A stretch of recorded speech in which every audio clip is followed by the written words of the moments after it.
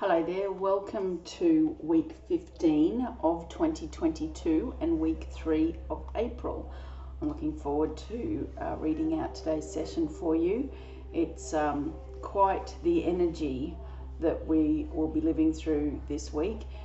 As a reminder, you listen to this at the beginning of the week and it gives you a heads up as to what to look out for, and then you set a reminder and listen again at the end of the week, and it becomes the healing session. The vibration of my voice goes through and finds anything that gets caught in your collective energy and can remove it, as long as you drink a lot of water and are open to the energy of the healing. So let's get straight into the messages for this week. This week feels like we could be up against it looking at the images. They're a bit dark and shadowy. Then I remember we have to look at the titles of the cards and what the message is that we're supposed to take from the positions. A special note is there is a big transit in the astrology this week, together with a full moon at the end of the week. So make sure you look at On Point on Facebook for any articles about Jupiter-Neptune conjunction. These are the two giants of the solar system, and this conjunction hasn't happened in Pisces since 1856. So if you know your family tree at all and the birth dates associated to those people in your family tree back in the day, it might be worth taking a look at them and see if there's anything significant in the end of an era that may have been born all the way back then in your genetic line. The full moon is also in Libra next Sunday, Easter Sunday, and I'll cover that in next week's session. If you celebrate Easter too, I hope you find meaning in the celebration or a time with your family. So the focus card this week is Justice. When I see all the cards down together, the energy that stands out the most for me is the brown. There's an energy here that feels two-sided across all the cards. With this Justice card, you can see the two aspects of the woman, and I want to speak to you again about perceptions. Sometimes, depending on who you're speaking to, folks will tell you your shadow self is not good, and those folks will not context their opinion with their beliefs and teachings about what a shadow self is and what role it plays. They will also not define what they believe a shadow self is and what it covers. For example, my parents brought me up with no sex before marriage, that doing that with somebody outside of a marriage was evil. I had it reiterated to me by a very Catholic family doctor in the late 80s. Today, though, you'll find many adults bring their children up knowing that those old teachings aren't always in anyone's highest and greatest good. Simply, some people look at their sexuality in the light, and then there are those who look at sexuality in the dark. It depends on who's telling the story.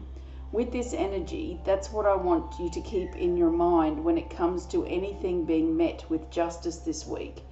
Is it an injustice to somebody else, but loaded with justice for you because their shadow caused you injustices before, or vice versa?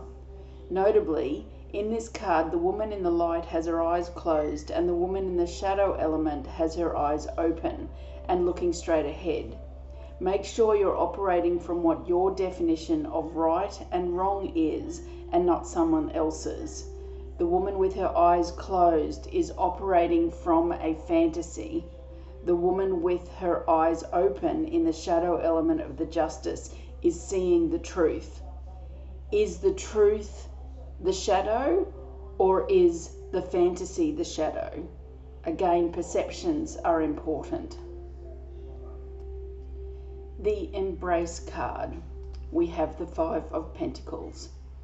Again, there are lots of browns, and there's light on more than half the card and shadow on the bottom part. What I would like to encourage you to embrace this week is the differences that become glaringly obvious in your world with aspects of your life, and know that those differences are imperative to your ongoing success. Even though there could be some disappointment, again, based on your current beliefs or teachings that say something is bad, it is actually going to be one of the greatest gifts opening the doors for you that you could ever dream possible. See the key sitting on the door and how large the keyhole is? they're impossible to miss if you just looked up. Yes, there could be an element of I don't want to open that door and stomping your foot, because the other part of that statement is because I don't want to change, or I don't want to go there. I want to stay where I'm used to. The devil you know is not better than the one you don't, because the person who taught you that is in bed with the devil they know and perceive the devil that they don't know as bad. For all they know, the other devil could be the savior that has been keeping out of your reach because the original person doesn't want you to have what they didn't or don't. Yes, that feels like things are going around in circles, and that's what those 5 pentacles represent. See the circle they've created? However, when you embrace other elements, those 5 pentacles become a cog, and then they work beautifully in unison with the new cogs coming in. It's time to look up. Be wary, the Tower reversed. Another card reversed with the no, it has to stay reversed instead of putting it upright. The dark dirt and ground is at the top of this card, and the light is coming from the bottom. Look closely at the card and look at all of the symbols that are disintegrating into particles because of the lightning and the chaos. And I want to say the perceived chaos. The thing to be wary of this week is having things disintegrate that you've been taught are good things.